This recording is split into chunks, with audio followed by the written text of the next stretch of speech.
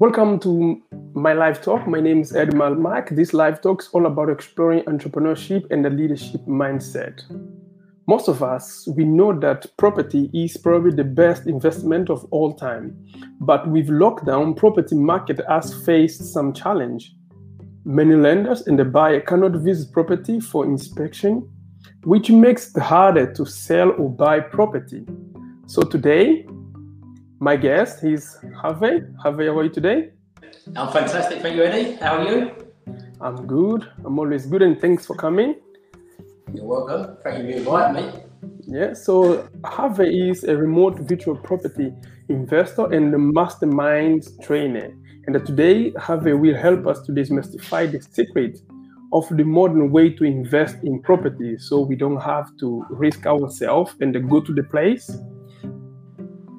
Harvey, the last time we had you in our live talk, it was the beginning of the lockdown, and we were talking about how the market may change because of the pandemic and all of that.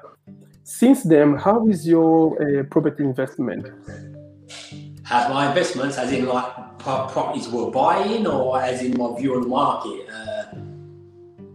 In buying, in viewing. Yeah, so buying at the moment has been tough, out there trying to bid, but like most of the market, I think it leads into the similar question, but most of the market is experiencing a little bit of a mini boom at the moment. So whenever you've got a strong selling market, it becomes difficult for motivated sellers because they're not so motivated. So we've got one deal in legals at the moment and one we're just completed on. But both of them offers are accepted before lockdown. We've had no offers accepted since lockdown. But we're making offers, but we're just not getting close on the prices because I'm factoring in a little. I feel there's going to be a correction, so I'm factoring in enough for if or when this correction comes. If it don't come, I still would like to factor it in. I think good it's wise business, but the part of buying side is difficult for us. I speak to a lot of investors. I'm in a lot of communities. And I think the experience is pretty the same across the board. So what we are doing, I think we should be ready to launch this week. We're going to do some direct Facebook, direct to vendor campaign adverts. So we're not just going through agents like previously. I'd say 90% of the deals I got, maybe even 95% of the deals I got was directly from estate agents and the relationships I built up with them. I've got a few direct to vendor previously, but not many, but we didn't focus that much on it. So now we're doing the online campaign and going to try and go a bit more direct to vendor and hope that moves up the amount of properties that we can purchase and get offers accepted on. But ultimately, it's still it's a seller's market more than a buyer's market at the moment across the whole of the UK, that is, So, yeah. Not much has changed in the way we operate, apart from we're going into doing direct to vendor Facebook ads, which I think is a much more of a effective way than doing leafleting. Leafleting works, but I've tried it in the past. I'm not a big fan of it. I think it's very time consuming. It lands on it's too random who it lands to. So yeah, with the direct to vendor campaign using Facebook, you can target people that actually look to sell their house and people showing interest in things like that, not just everybody, So yeah, it's going to be interesting. We should be launching this week. So that's good, because even though the market for you and the investment is not the same as it used to be before, but you're still moving and they're coming out with some new strategy to help you to cope with all this lockdown and everything. So, but as the introduction, we said that today we're talking about remote and virtual investment. Most of us, we know the traditional way of investing property. The seller, they advertise the property. We go to the property, we view the property, we take everything, then we decide what to do with the property. But the new way, which is remote or virtual investment. So how do you do virtual? How is a remote or virtual investment? Yeah, so basically everything today you do in person can be done virtually. And I was preaching this before the lockdown, but the lockdown has really rapidly sped up everybody's views on it, because anybody that continued working throughout the lockdown had to go online. And if they didn't go online, they had to stop working. So they had two choices: stop working or go online. So what this looks like is using videos, online communications to do your business as opposed to the in-person. It comes with pros and cons, without a shadow of a doubt. And sometimes it is much nicer to be actually in person dealing with people. But the trade-off for me that works for me, and it won't work for everybody, but this trade-off works for me, is the fact that you can buy houses that you need a £15,000 deposit for, as opposed to £100,000 deposit where I live, or a house that gives you an 8-10% yield, as opposed to a house that gives you maybe a 4% yield. Or a trade-off. Another trade-off is being able to refinance some houses and get motivated sellers. As much at the moment, even in my area, there's not many motivated sellers, but in the north, again, this is why Remote Invest. It wasn't because of COVID I started doing it virtually. It's because I wanted to go to a different location, and I thought, okay, let's use technology to enable me doing that, so I don't have to be on the ground all the time or move there. So the other attraction is, in the north, there's a lot more motivated sellers. There's motivated sellers in London, in the whole of the country, but the more it's a seller's market, the less motivated sellers. So this is what attracted me there. So I like buying and refurbishing with mortgaging. So you buy the property, say you buy it for £70,000, you spend £5,000 on it, you then go back and say it's worth £100,000, you get 75% mortgage on that, and you pretty much got all your money out. Don't always happen that simply, but it does. Even if you've got a valuation of £90,000, you're still going to release a large part of your funds back out of it. And this is another reason I like the properties in the north, and I feel the north gives you a lot of downside protection for what we're going into, is because £15,000 in a property that could potentially give you £3,000 a year income, if you don't get it revalued, or you get a down valuation, or the market drops a little bit, it's not so damaging. If you've got £100,000 in the property and you get a down valuation, it really can hold you back a lot more. And also, just the mortgage calculator. I'm in the first flat I bought, and this is in the south, and this house to buy today, I've got over 50% equity in this house, and it's not because I wouldn't lend against it again, it's because I can't, because of the mortgage cap on my rental income. It only let stress test you 125 or 145% of what the income is. So I've got lots of equity in it, which makes me feel good, but feel good don't pay my bills every month, or allows me to go on holiday. I like cash flow. Cash flow is key, not my net worth. I do want a net worth, and yes, it's quite important also, but cash flow is what pays you, not capital growth. And the only time capital growth will pay you is if you cash it in. But then that said, the Northwest has had the best capital growth for the last 5 years, barring none, beating London and everywhere. London's actually pretty stalled. So, yeah. So based on your experience, what is the best area to do remote investment? The one that suits you. So there's logistics that you ask yourself for this. So I feel there's 5 leading questions. Anything you'll do, and I'm just over at the moment, I've got one of my friends fitting some fire doors in the property I'm in now, and I said to him on the way here, you've got to qualify and disqualify everybody, whether it's builders, whether it's letting agents, or anything, or an area. So the same again, but the last thing you want to do is spend loads of time on an area. So I've got a qualifying process where you can quickly ask yourself these questions and identify whether or not it's worth digging into it. So number 1 is location. How far away is it? Ideally, depending on your goals and your individual goals, what you want to work out is what you want from property first, and then you reverse engineer what you want from it. Like if you want time and freedom, probably not a great thing to get into rent-to-rents. But if you want to give up your job, rent-to-rents can be a fantastic thing to give you cash flow to give up your job. So you've got to first of all work out what that is. But when you're looking at a location and you've worked out your why, you want to look at how far it is. So if you want to grow a big portfolio, it does help to go there at least once a month, ideally every other week for like a night or 2 nights. So you do want it accessible. But if you just want to be hands-free and pay somebody to do it for you, like there's many companies out there that do that, that's not going to be so important, but it still is nice, I feel, to be within 4 hours. So number 1 is location. Number 2 is network. Do you know somebody in the area already? And especially, do you know somebody who's experienced in the area? So when I went to Stockton-on-Tees, I met a guy that done over 100 property deals in the location, developing,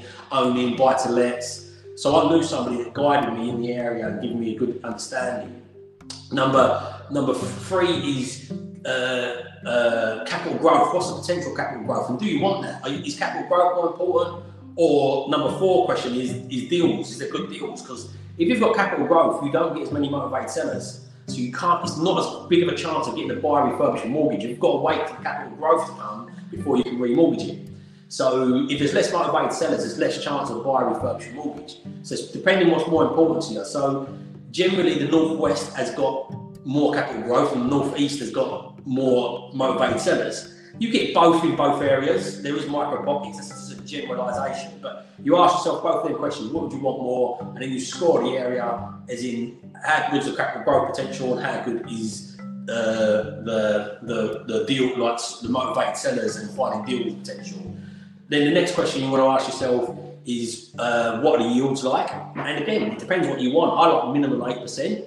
So the Northwest gives you slightly lower yields, like Manchester, Liverpool, because they're really popular areas. The yields are slightly lower in parts of them, in the better parts. So figure out what the yields are, score it on how well it yields the area. And then the last question is, what's the rent demand right now? So what I work with my students and my mentees is I'll say to them on the coaching programs is pick 3 areas and score them all out of 5. All the questions there, score out of 5. And then you'll get an indication. The one that scores the strongest, not always is the best, but gives you an indication on which area's probably stronger. But then you'll never get every location scored a 5, every question scored a 5. So you've got to work the trade-offs. So for me, to be able to get motivated sellers and have the knowledge of the area from that guy I knew was worth exchanging the capital growth potential. So it depends what you want, but if you ask yourself questions, you'll get a clear picture on picking the area which suits you. So different areas will suit different people's criteria and where they live in the country now. Okay, so when you have to get to know the area, because it is virtual, do you have a remote investment? Do you also Google the information, or you have to go to the place and get to know the street, maybe ask some question with the neighbor? Yeah, without a shadow of doubt, it does help to go to the location. And again, this is why I say there's 4 types of property investors. I've modeled this from Robert Kiyosaki and the cash flow quadrant. I've said there's the investor quadrant. You've got hands-free investor, part-time investor, solopreneur investor, and entrepreneur investor. The hands-free is a guy who's got business, no interest in property apart from getting a better return on his money.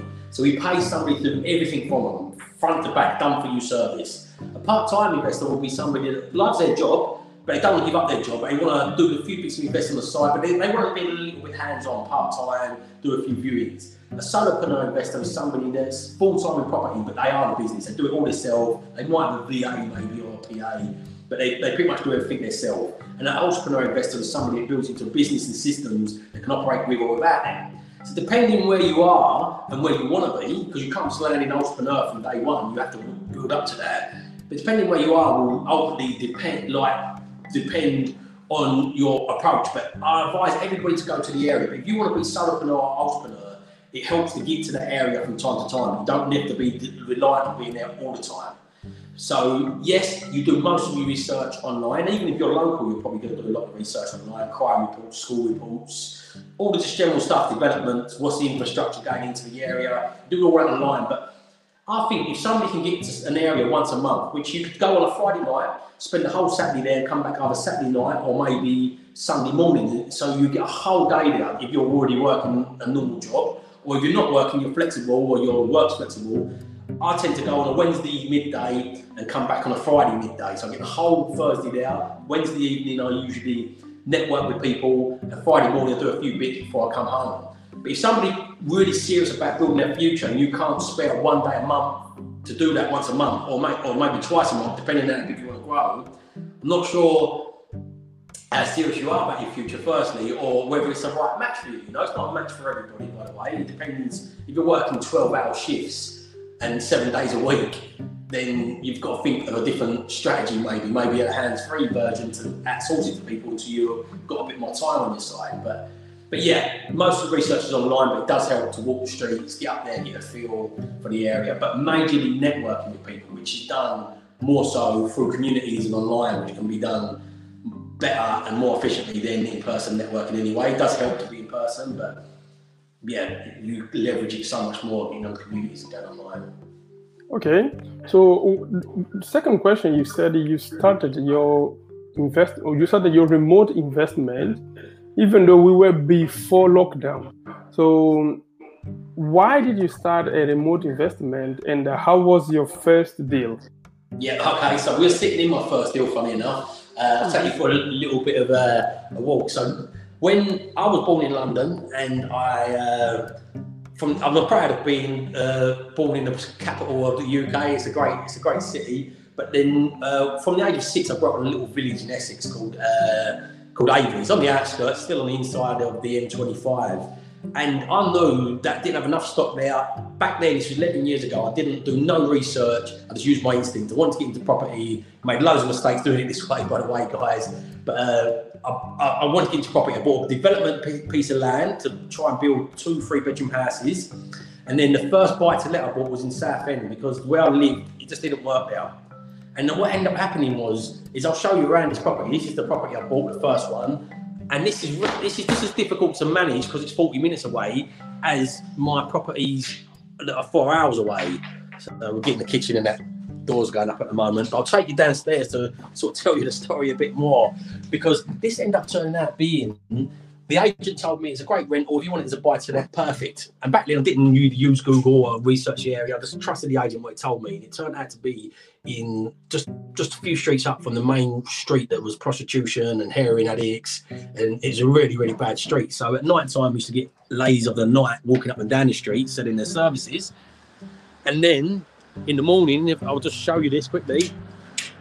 And then in the morning, at the end of the street here, if you can see, let's walk down here. It's probably easiest for me to walk down here. So this is 1, 2, 3 houses down. This building here behind me, this little building here, used to be, lucky enough it's not anymore, but it used to be a drug rehabilitation centre. So these ladies used to be heroin addicts that was walking the streets at night, and they used to be there in the morning getting their rehabilitation. So that's what made me think, wow, I didn't know Southend no better than I knew 4 hours away in Stockton-on-Tees. In fact, I knew that better because I met a guy from there, and he told me about these areas was up there as well, but he guided me away from them areas. He gave me that guidance and advice to say, don't invest there, don't invest there. I didn't have that guidance in Southend. All I had was an agent that said, yeah, of course it's a great property, because they was trying to sell it to me. So this is what broke the concept of me saying, oh, okay, yeah, this could probably work. I was also following a guy called, what was his name? AJ, his name was, and he lived in Romford, about 20 minutes from where I live. And he'd invested all over the country. And I bought this flat. As I said, it's a first floor flat, so one just up there. I bought this, and then I'd run out of money after buying a bit of land. And then I stumbled across buy refurbs with mortgage. I actually loaned some money from the bank, which you're not allowed to do, a disclaimer, but I loaned some money, got my second property locally to where I am, a bit closer, about 15 minutes from where I was. And I refurbished it. I had to put about 40 odd K in it, and the property prices was half the price than they are today. And I only got 11K back out. And I was like, I can't keep loaning money. Where am I going to get my next deposit from? And then I bumped into this guy from North. I was seeing this other guy online buying properties for less money than I was putting in deposits. But this guy guided me away from them poor properties. And I put that next bit of money in, and I bought refurbished with mortgage, and I ended up doing 3, and he supported me. And then I got sidetracked, and then I went and done some training. And all the trainers were saying only invest within an hour. So I thought I'd got this wrong. I was thinking, they're more credible than me. And then went back to investing locally, done a HMO, which was hard to raise the money for. It was a few £100,000. And yeah, it was just difficult. I didn't enjoy doing HMOs, and the single lets wasn't feasible. So I really realised, wow, like when I thought about it, I didn't know this area no better than I knew 4 hours away. And I've got a support network there from that guy. So of course it can work. And this realisation was really about 6 years ago. So I really went about thinking, look, we've got technology there, we've got video calls. Back then, they're not as good as they are today. And yeah, that's what broke the concept for me and made me just really go after it.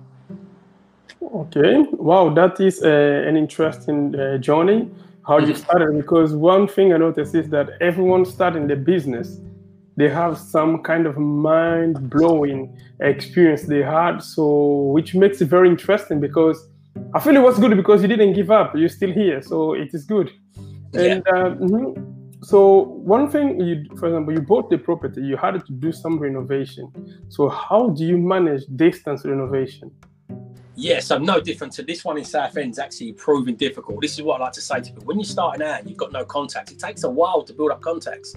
There's a saying your network is your net worth, and it takes a while to build up. Quicker using social media today and building your presence up, and you do videos and people get trust and know and like you quicker than ever before. But it still takes time and trial and error, picking out the right people, the trusted people. So I'm actually 40 minutes away in this property, and I've been struggling with trades. It took us twice as long as it should do because I've got no contacts here. We've only got one property here, so we don't got enough volume to build up the contacts. But yeah, everything I've done here have been done online. So we've done photos, I sent it across, went on Rated People, check a trade, called around, asked everybody I knew as well, but we manage mainly, I use Basecamp, which is a task management software. So we've got a checklist of what has to be done from purchasing through to the maintenance to getting electric on and all the steps of what you have to do with little processes and manuals with that. So anybody can be plugged into this software and they can, I can guide anybody through it. It's got a little process there. So we get a new person on the ground, we've got processes and videos, guide them, look, this is how you do it, this is what you got to do. And then with the builders, what we do is, especially if I'm working for a new builder, I'll just say to them, okay, I want daily reports across WhatsApp, whatever they're on. I might not bring them into Basecamp straight away because I might not want to use a new software, but I'll be like, okay, we want daily reports online of videos, pictures of reports. And I just want to speak to you daily. And what I generally try to arrange with them is I say to them, I'll pay for all materials up front. And at the end of the first week, if you've done your work, okay, daily, you report it in every day, and we can see the progress is going along where it should be going along. Because I've asked them for a time scale. I'll then pay you like the first week's worth of wages. So you've got some money on account. And our jobs, we keep them small anyway. We only like 2 or 3 week refurbs because if you're far away, you want to make sure you ain't making it too complicated. Also, a lot of houses, as I said, the big attraction for me is the price as well. Like, I buy this flat here is now more closer to £200,000. I could buy houses up north for 60,000. The last one we bought, we just refurbed at the moment, was £61,000.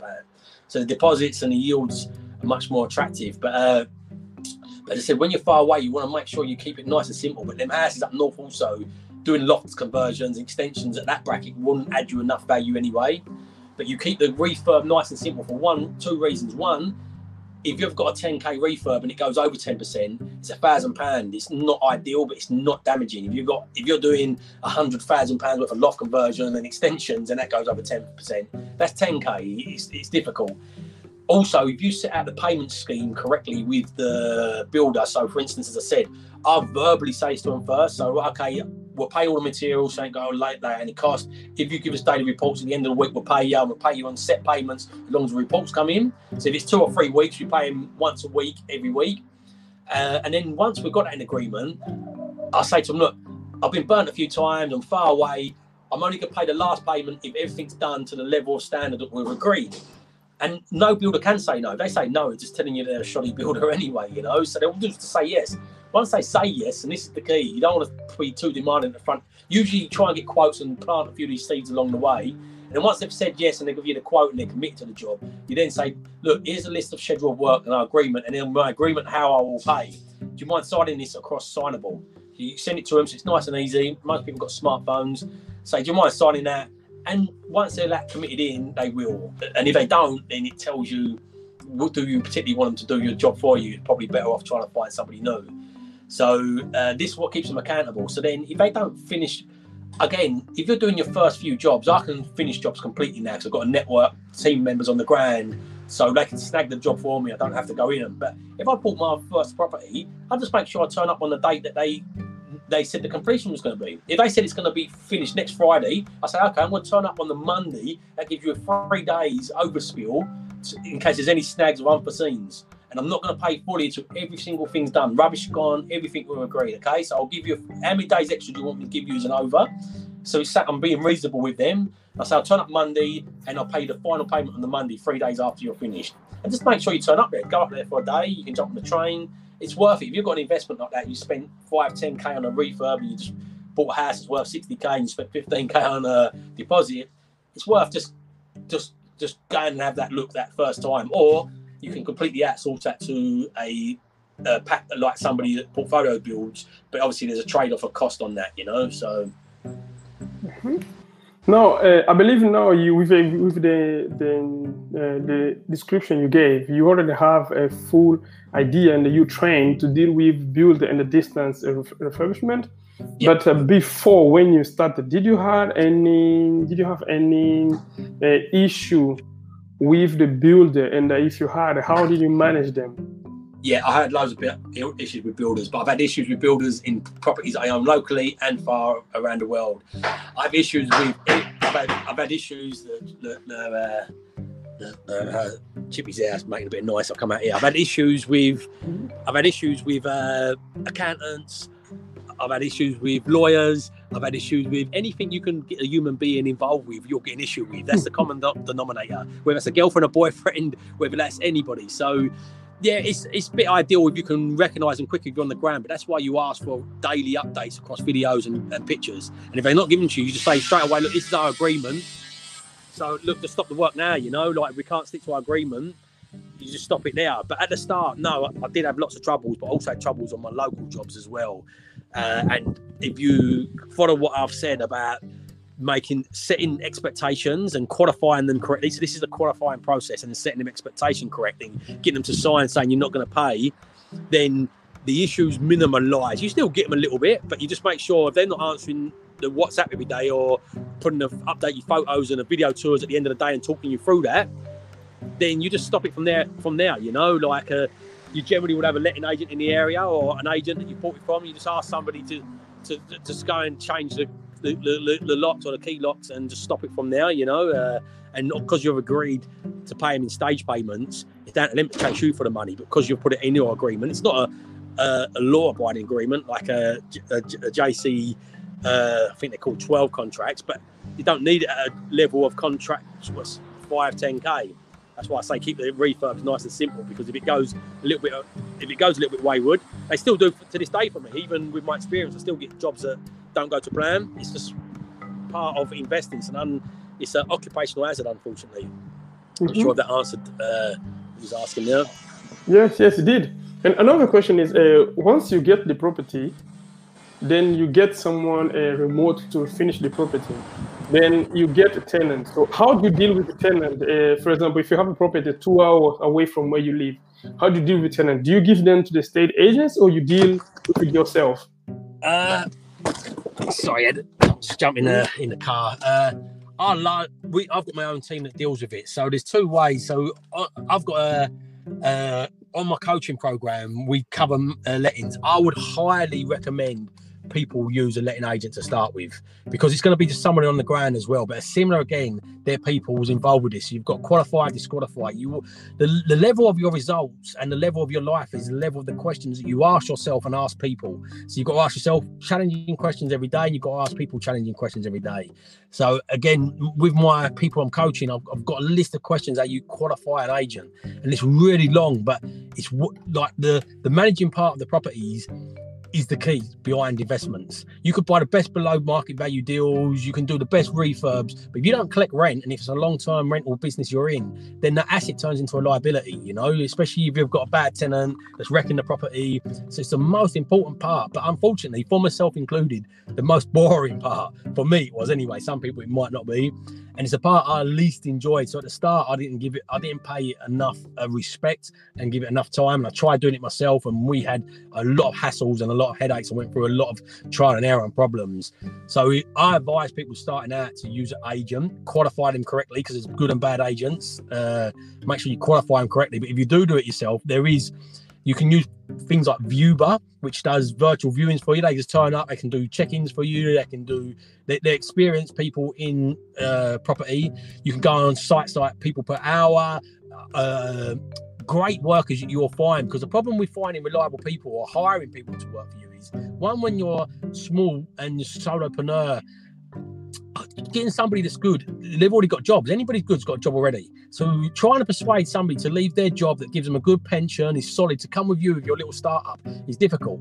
But there's good talent pools in mums that just had babies that don't want to go back to work because they won't give them the flexibility. So if you can give them the flexibility, you can generally get good people. So you can go on a thing called workingmums.com. But if you're going to self-manage, there is blended way you could do that and get people on the ground to just outsource the viewings as you go along, and you take in the paperwork at the back end.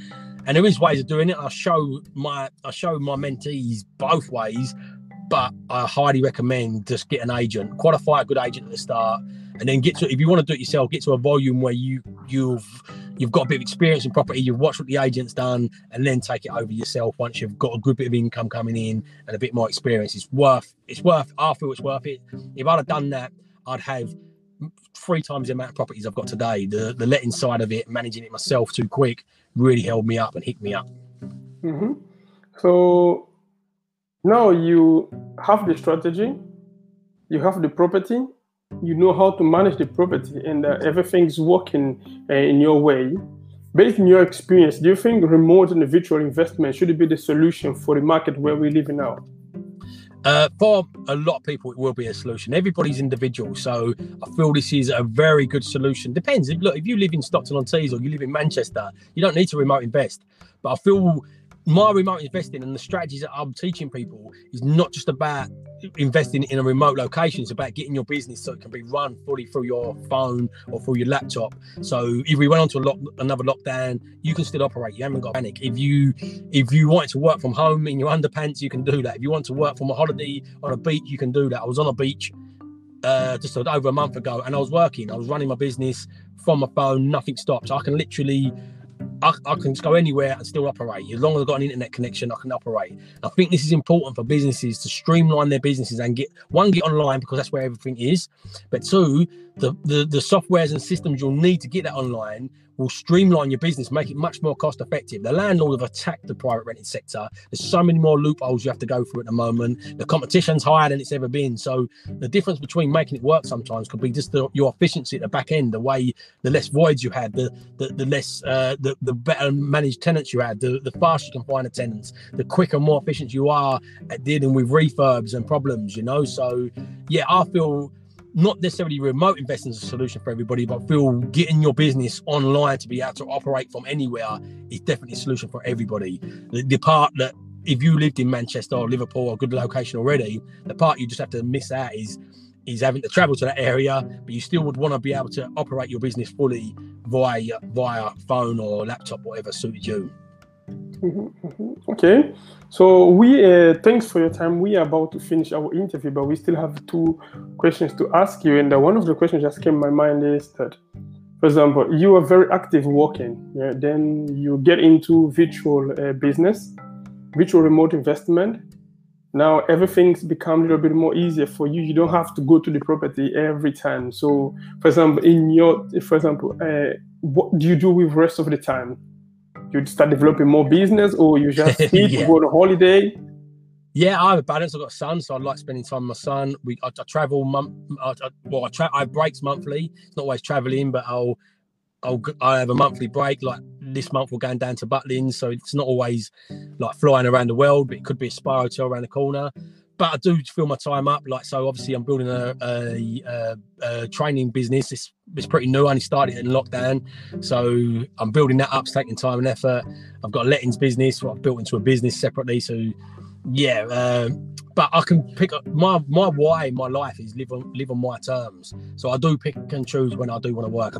I have little periods where I work extremely hard for a time, and I'll be working till late at night, and I'll work hard and I put the hours in, and then I have many periods where I just work in a very limp mode, and I'm just more relaxed, and I just sort of balance it up where my energy's at, where my drive's at. But yeah, that'd be the person's choice. If they've got it running well and they can do it virtually and they can systemize it a lot more, they can either choose to start a new business and then they've got to go through that process again, or they can choose to live a more relaxed life and spend a bit more time in the garden or whatever your hobbies are, like playing golf or going to the gym, whatever their hobbies are. But that's exactly it is. It's about getting that choices and living on your terms and having the choices of that.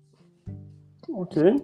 And another thing is, you probably invest with your own cash or your own money.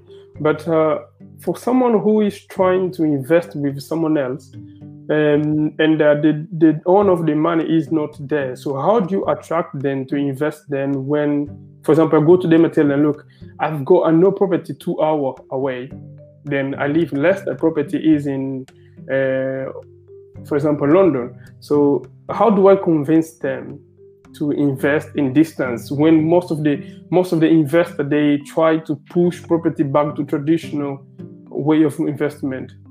Yeah. So social proof is the best way to convince anybody of anything, you know. So having that social proof, I call it being an investable investor. So this is what I really drive, like with my mentees, I really drive about you've got to get an online presence. You've got to get a social media presence. It won't just work with investors. It'll work with building trust with builders, building trust with agents. Everybody's online today and everybody checks you out, checks out what you're up to.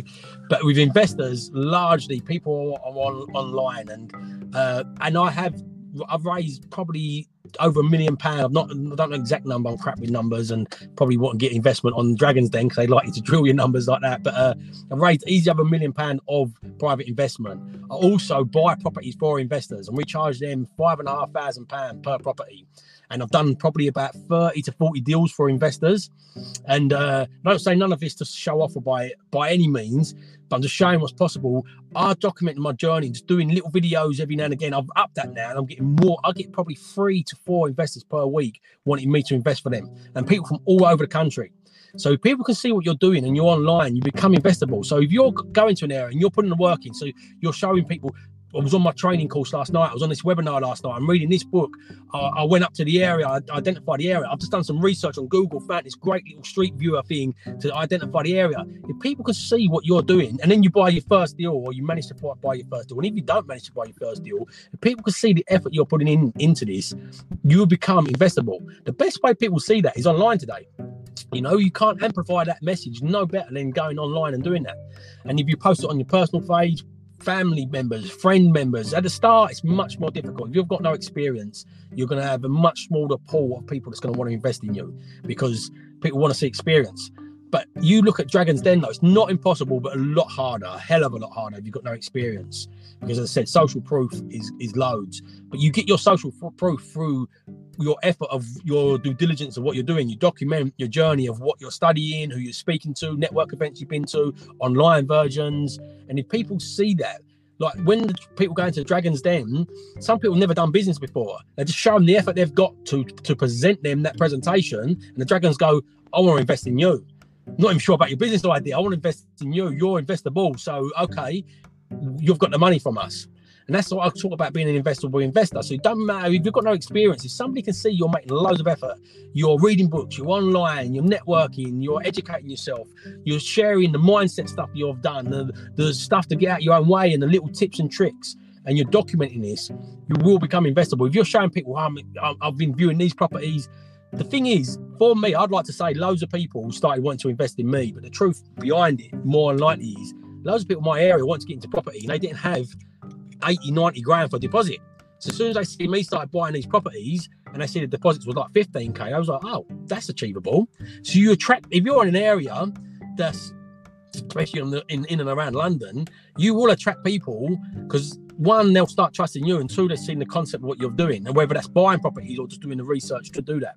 And once you bought one, you document that. Also, when you go into the area, document the viewings you're doing, show your houses, like say to people, the deposit's this much, I think the refurb's going to be this much, the refurb is going to be this much because I estimate we need to do this, this and this, and I think this job will be that. The more you can demonstrate you're doing your research, if you've got no experience, the more you're going to attract people. Probably friends and family first, but yeah, you definitely will, not definitely, but you've got a good chance of attracting people.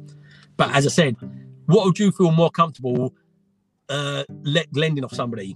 15K for a deposit or 100K for deposit? What would somebody trust you with easier, 15K or 100K? Well, the lower, man. Yes, if you don't have like much experience, or you don't like, if they don't know you handling a lot of money, then they try to give you small amount to see how you deal with that. Then maybe they give you more if you give the result. Then if you don't give result, they will not give you more money. That's what I believe. Yeah. Mm-hmm. But yeah, so much of an easier entry. If you're trying to raise 15, 20Ks for these deals, it's much easier than trying to raise 100Ks for deal. Where I am, you'd need to raise 150K to do an HMO and maybe a bit more. So raise it, even with my level of experience, it's hard to get 150K out of somebody. It's such a commitment. When it's 15, 20K, people go, okay, that's not my lifetime savings. I lose it. The pros are like they can weigh it up, and it's not as risky for them. It's risky, but not as risky. Okay. Yes, based in your explanation is that in property or any business, every little action counts. So everything you're doing, document then. It might not make sense for you, but someone out there, you will see that you're going out, you're viewing the property, you're making the effort, you're going there, you're speaking with them. That's good. Yes, I like that. And I hope anyone who's watching want to get in property, they started taking action. And now Facebook, YouTube, all of them is free. And then most of us, we have our smartphone, which they have like handless feature and capability. We just use them to start developing. Now is our last question, because our time is not stopping. Time is one of the things that we cannot stop, but we can use them for our benefit. So let's use our time with our last question. So when you look at where you started and where you are today, what are the lessons and advice you want to share with someone who is planning to start in property, especially looking to do a remote investment? Mindset, so the biggest thing that's going to get in your way is that big, and it's a thing between your ears. It's the mindset. The biggest challenge, people say to me, what's the biggest challenge you get in remote investing? There's loads of challenges in it. Like anything, there's challenges in properties local and there's challenges in properties anywhere. Anything that's rewarding comes with challenge. You want to get in shape or anything. So the biggest challenge is getting over the mindset, evolve your ideas. That's my one-line mission statement mixed with my why in life is evolve your ideas to live on your terms. So you've got to evolve your thinking. What worked 20 years ago is different today. The tech's there today, it comes with challenges, but as I said, not as challenging as getting 100K for me for the next deposit, so you just really got to evolve and think out the box and understand when you push forward and do anything, you've got to get comfortable being uncomfortable. When you do something for the first time, it's uncomfortable, it's scary, it's out of that comfort zone. So really work on your mindset and understanding what to do. The more knowledge you'll get, you don't want to analysis by paralysis and overdo the knowledge, but the more you get an understanding for it, the more you'll feel comfortable with it to break over that and get the support networks.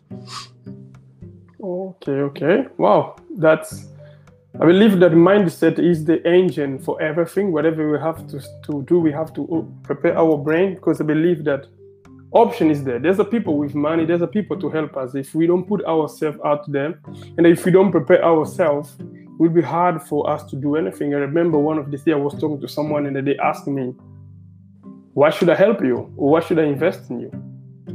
Then that's the time for me to sell myself. If I don't feel confident with myself, if I don't know what I'm doing, then it will be hard for me to convince them, because if you can convince yourself, then you can convince anyone. So before you go to anyone to get investment or get any help, please help yourself, get with knowledge. Maybe with your training, you can help them to get to where they want to be. Yeah, absolutely. You got to sell yourself daily. And for me, even to push forward now, to go from where I am to where I want to be, it's scary and it's out of my comfort zone. And then I procrastinate. I still get that. I have to sell myself. The biggest misconception of people, they see people doing well and being more successful, and they think they don't get dads. They think they're not scared to do anything. They all are. The more successful somebody is, the better they are at controlling that little internal voice and shutting it up and then pushing through them barriers anyway, So 80% of what you'll do will be psychology and 20% will be strategy. You want to learn as much as that 20% as you can, but the rest will be mindset. Loads of us know and don't do. Loads of us know to exercise every day. It's just a moderate walk every day. Eat less sugar. Simple things in life, but you can't do them. There's a knowledge action gap, so you've got to work on the mindset more.